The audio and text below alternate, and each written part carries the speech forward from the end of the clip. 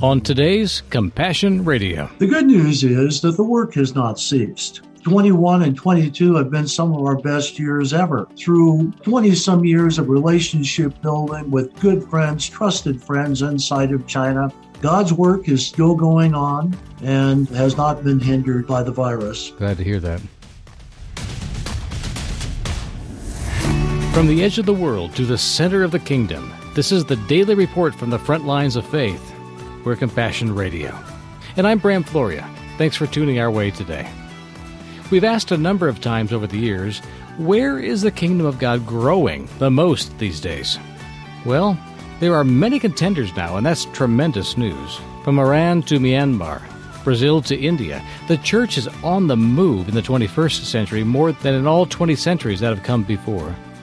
But China, in sheer numbers of new believers and demand for Bibles, still outshines them all. When some politicians might want to make a boogeyman out of China and every Chinese person, the faithful are able to see past that kind of rhetoric to the miracle that is exploding inside China, even as their government rattles the nerve of the world. Our guest today is one of the prime reasons we've been able to go as far as we have into the fascinating narrative that is the story of the gospel in China. This week, he'll bring us up to date on the current state of affairs there. Thanks for tuning in today as we began a special series on the current spiritual and political situation inside China.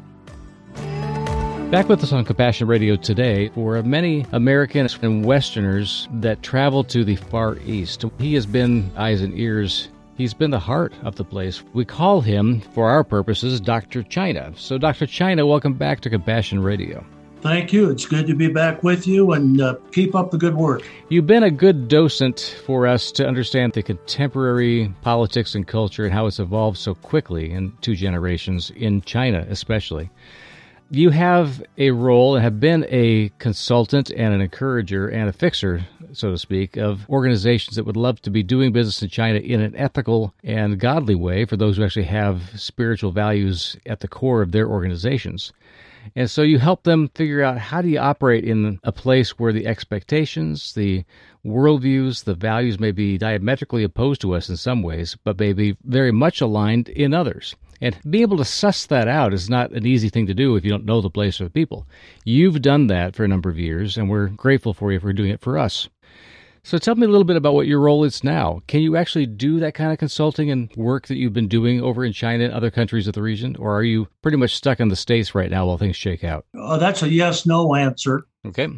Yes, like anybody, any business who wants to work inside of China, if you're a foreigner, you have to go through the requisite 14 days quarantine. Right. And I'll just, be as honest as I need to be here. The thought of going for 14 days to a 3-star Chinese hotel and not leaving the room, literally not leaving the room for 14 days, having Chinese food brought to you 3 times a day and put at your doorstep in a styrofoam box, paying for this, and knowing the whole time that anything you send out by phone or by email is, of course, going to be censored. So that's a given. Yeah. And then when you leave, you may have to spend another 7 days in the secondary site when you leave Shanghai or Beijing. Yeah. So that's a reality. I have a business consultant friend. He's not in the religious sphere that we are, but he tells his clients, you figure in about a $21,000 cost if you want to go into China right now when you tally everything up. So you have a time factor, you've got a financial factor, and with the current zero tolerance policy with COVID, say you want to go to Chengdu when you leave, visit that beautiful city and visit the panda bears. Yep. Well, if there's 4 or 5 or 6 cases of COVID related, there may be another indefinite period of delay. Yeah. And along with that, you're going through routine testing and scans, and forbid that you get an erroneous scan. Who knows what would happen? So for those reasons, the answer is yes, it has prohibited us personally from being in China. The good news is that the work has not ceased. Good. 21 and 22 have been some of our best years ever. Good to hear. And we do that through 20-some years of relationship building with good friends, trusted friends inside of China. They love the Lord just like your listeners do. They're people we've known for long periods of time. And I would remind your listening audience that the power of Guangxi still exists. Relationships, relationship networks. And we're thankful to know that as we've been asked to distribute certain products, that we've been able to do for them 100,000, 200,000, a million copies, and have the trusted network to be able to do that. So God's work is still going on and has not been hindered by the virus. Glad to hear that. Now, I understand the desire for, the demand for things like finished copies of the Word of God in the vernacular languages and the new dialects that are coming online as translations. For those bodies of believers in those different sections of China that have said, we want in now. We want to be part of this global kingdom. We want to know the Word like you do. And they've been asking for it. So the distribution networks and the printing and stuff you think are still underway enough and are still permissible enough by the government that those who want Bibles and other kinds of materials that Christians would normally work from, they're actually having a chance to get them? Yeah, absolutely. The hunger for God's Word has not dissipated. Frankly, it's never going to. Well, of course it's not going to. I just wonder about people's courage about going for it. Well, there's always a hunger. As we work and have our clients work exclusively in a legal manner. That means that we are subject to legal publications. That's a choice we made. Right. And I will say at the moment, based upon what many have experienced inside the country, it may have been a good choice. So we encourage all our clients who work with us to do things legally, openly. That means they have the right permits, they have the right stamp. And yes, let me anticipate the question. It is indeed an accurate translation of God's holy word. Glad to hear it. And I know that question's going to come up, so let's just anticipate it. Right. How do we know that? I want to remind you, friends, it doesn't take a long-nosed, white-faced English speaker to read the Chinese Bible to attest to its veracity and accuracy. Some of the best Bible scholars in the world are Chinese. Yeah, they are. And a large segment of the world reads Chinese. They're trained in excellent seminaries around the world. And I can assure you, if God's word is ever amended, violated, or compromised, there will be a scream held around the world, and a copy of that truncated Bible will be held up for the whole world to see and explore. Yeah. So far, that has not happened, and we're very thankful for that. Something that always fascinated me about sitting down with believers in China was when you go to familiar passages and you would read them together, and someone would read something in English, and then the Chinese believer would read back what their word says, and then someone would translate from the Chinese back to you.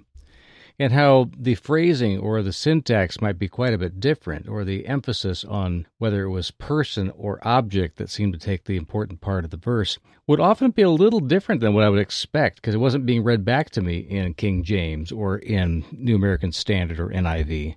It was coming from their heart and their vernacular back to me, so one language to another, not directly from Hebrew or Aramaic or Greek. It was coming from them. And then I realized how important it is that the vernacular connects with my heart. And so we would often have a little conversation about why this particular word choice. And they would say, well, in English, it doesn't sum it up as well, so maybe you have a better word in English. And I would say, well, this is one we use. Well, yeah, that's it. But it doesn't capture all of it. And I heard that every time we talked about the word together. The word you have does not capture all of it. And it never has. And every language around the world has got some room for expansion and letting the Holy Spirit open us up to the fullness of His Word and how it's going to mean something in every language, in every culture. Absolutely. And that's why our excellent Bible translators understand that. What I appreciate is the people that I'm around understand it not just academically, they understand it emotionally as well. And we have good groups such as Illuminations, which is working with 10 or 11 of the leading Bible translation groups to see that the Word of God is translated into the heart language of every people group. Yeah. And they have a goal and a time for that. It's been my joy to participate numerous of those events. So we have people that are excelling in that. And your listeners can be assured that these are linguists.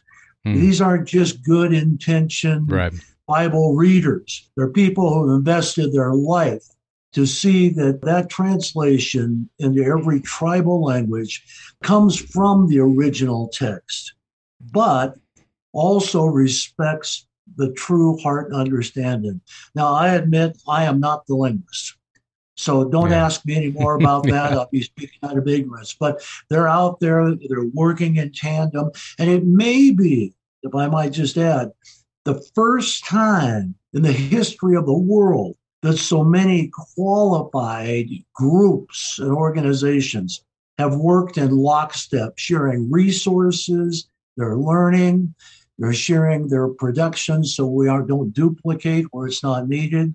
Pretty exciting time. And by the way, a lot of those languages are still in China. It's true. How many language groups, again, are major groups and then have sub-chapters within different dialects that have different kind of script and writing that are needed to be covered? I knew you were going to ask me that, my friend, because I would have brought out my folder. I don't have it in front of me. I do know that a considerable amount of the untranslated people groups, and remember, many of these may only be populations of 100, 500. We're not talking massive, large groups. And vanishing quickly in a lot of ways. Yeah, the low-hanging fruit has pretty much been cared for.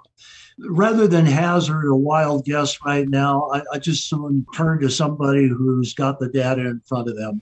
If you're interested in this, I encourage you to visit the Bible Museum in Washington, D.C. Oh, yeah. There's a circular room, and every language group that doesn't have a translation of at least, I think it's 30 chapters or so many chapters of God's Word, has a blank cover on it. So you can see it visually there at the museum. That's fun. The museum exhibit that was traveling even before the museum was finished was fascinating to walk into as they were talking about assembling their collections. And I know they got burned a bit a few years ago by being overeager in their pursuit and purchase of texts and scripts that they found around the world, or purported to be. And they found the number of the collection turned out to be not original manuscripts at all. And so they had to relinquish those and own up to the fact that they had been overeager. They bought things that were not genuine, and they were doing a very disciplined job of ferreting out those things that were truly genuine from early script writing home bases of the Word across the centuries and dispensing with those that were forgeries, which is also an important work. If I can add kudos to what you've said, which is accurate, the leaders of the museum, I want to single out especially the integrity of the Green family. When they found that some of their manuscripts they had on record should not have left the country of origin, at great financial cost to themselves, they had those sent back. And even though they were valuable manuscripts, they want to run the Bible Museum with the highest degree of integrity. And for that, I think we should be extremely supportive. Compassion Radio will continue to keep bringing you encouragement from the Word, inspiring stories from the front lines of faith, and awesome opportunities to make a difference for the kingdom around the world. But we need your help right now to continue doing just that. So call us today at 1-800-868-2478. Mail us at P.O. Box 2770, Orange, California, 92859, or give online at CompassionRadio.com.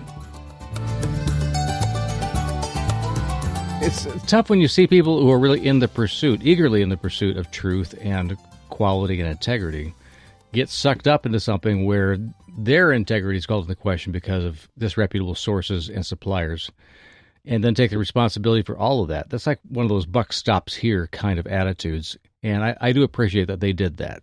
They're rebuilding their reputation, but they're also, I think, doing an important thing of reminding the world, the church around the world, don't just take everything that comes in the door for granted.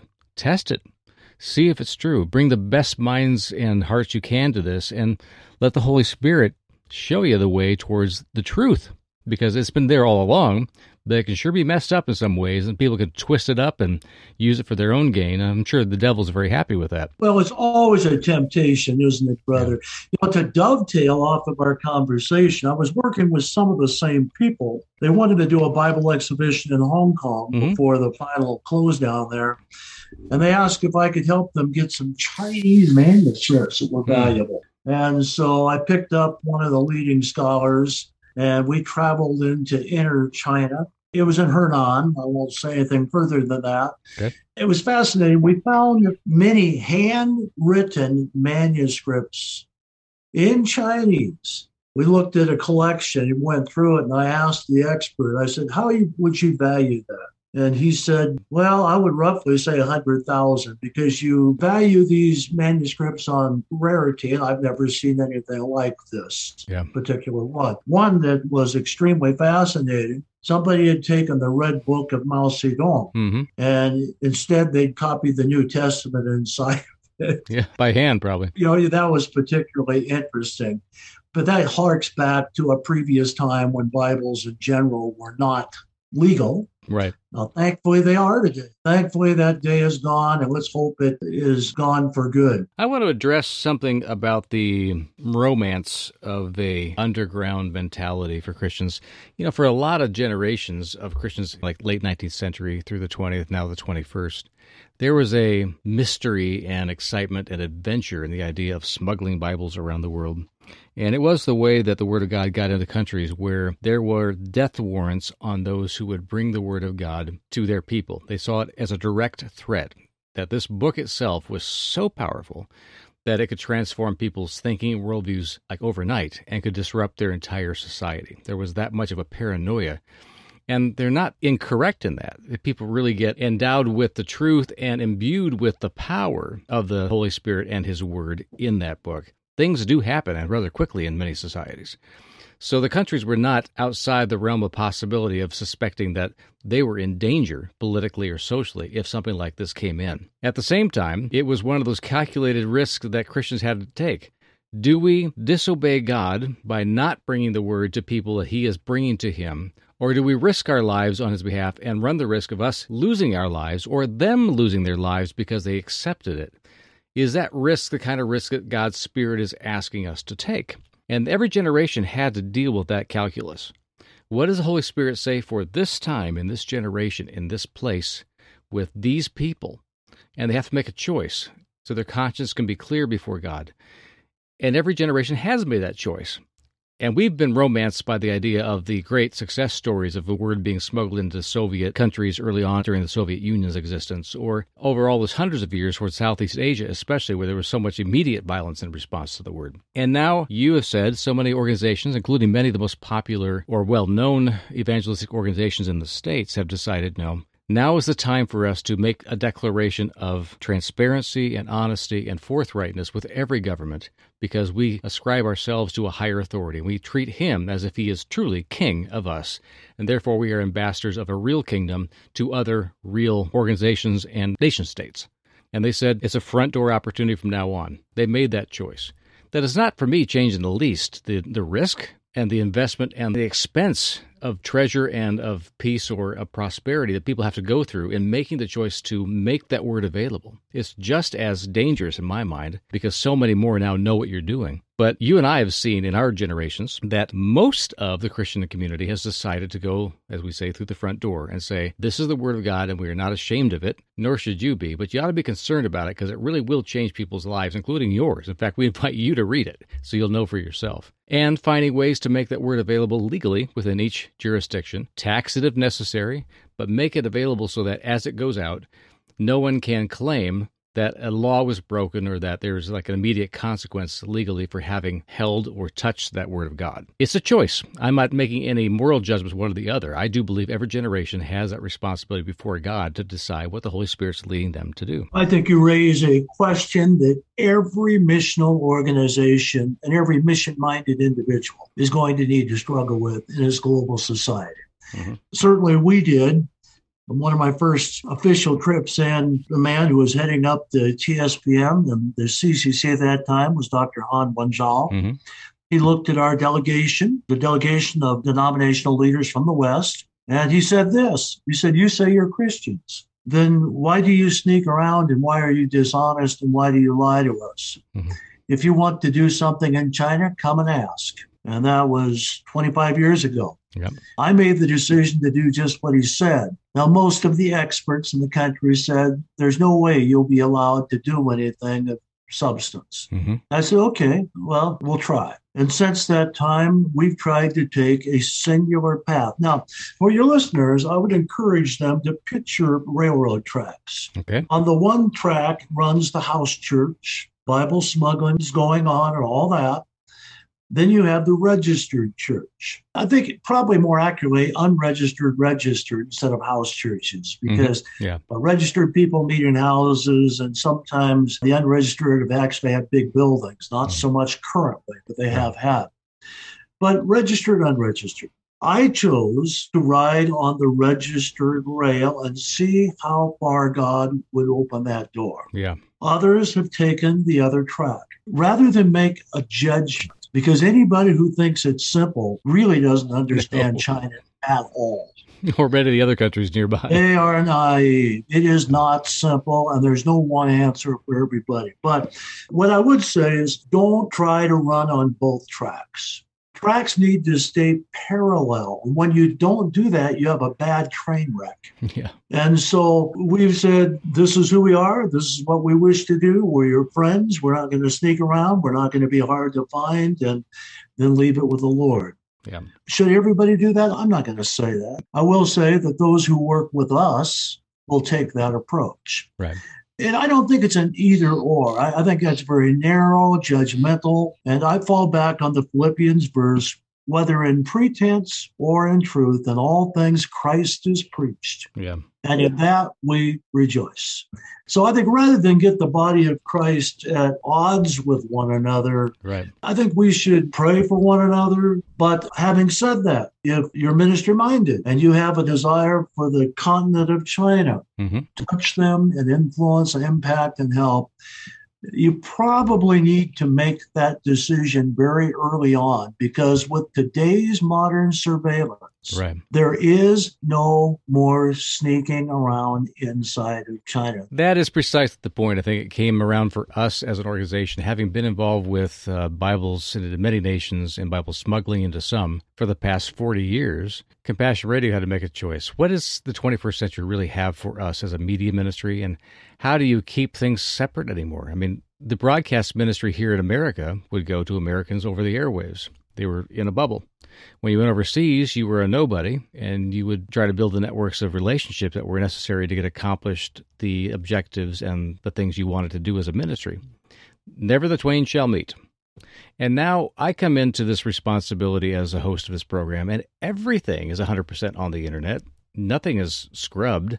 We have to be careful about the worldwide audience that is always snooping over our shoulders about how we present ourselves to our own audience. Not because we're afraid that people will find out what we're doing, but because we do not want to be misunderstood radically by folks that are outside of our culture by misreading the kind of cues we give to our own people. So we have to make sure that the things we say are forthright and can be seen by anybody. And if we get asked by even a guest like you, Dr. China, that, that needs to not be on the air because it just won't go over well with certain people out there.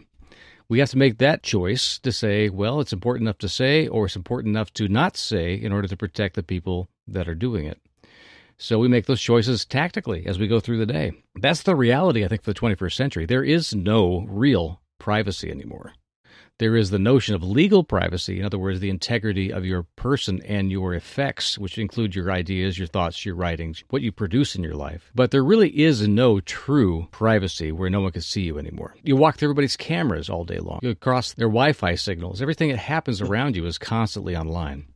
So we have a totally different world, I think, to deal with. There's two different sets of concerns. One is, I assume most of the audience is American. They live safely in the relative security of our country, although that's been called into question recently. But relative security, right, openness, freedom. But what about our partners that we're working with inside of a restricted country? Right. Do we just forget about them for our own promotion, our own ego? And say, I want a name, and so I'm going to broadcast what we're doing. For our clients, we continually remind them, don't hurt the people you love. Yeah. They live there. Yeah. That's their country. That's their political system, and there's no running from it. And I've had high-ranking leaders look at me in the ultimate privacy context of conversation. And these friends look at me and they simply say, we have no choice. We can't leave. We can't resign our job. We can't move. We have no choice. And sometimes we're asked to do things that we wish we didn't have to do. Sure, I suppose it's proof texting. Right. My brother, we all do it. Do you quote the verse? Submit to those in authority. Yeah. Who is there but God has appointed them? That's true. Or do you quote the verse? We must obey God rather than man. And all of us that have been in God's word for any length of time get pretty good at picking the fruit that we want to throw at somebody else. Exactly. Our guest, who goes by the handle of Dr. China, will be back with us again tomorrow. So I hope you'll tune in then or catch the podcast on our website, CompassionRadio.com. Send your special gift for the church in Ukraine today. Just call us at 1-800-868-2478. Write us at Compassion Radio, P.O. Box 2770, Orange, California, 92859, or make your gift through our website, CompassionRadio.com. We need you, friend, so contact us today.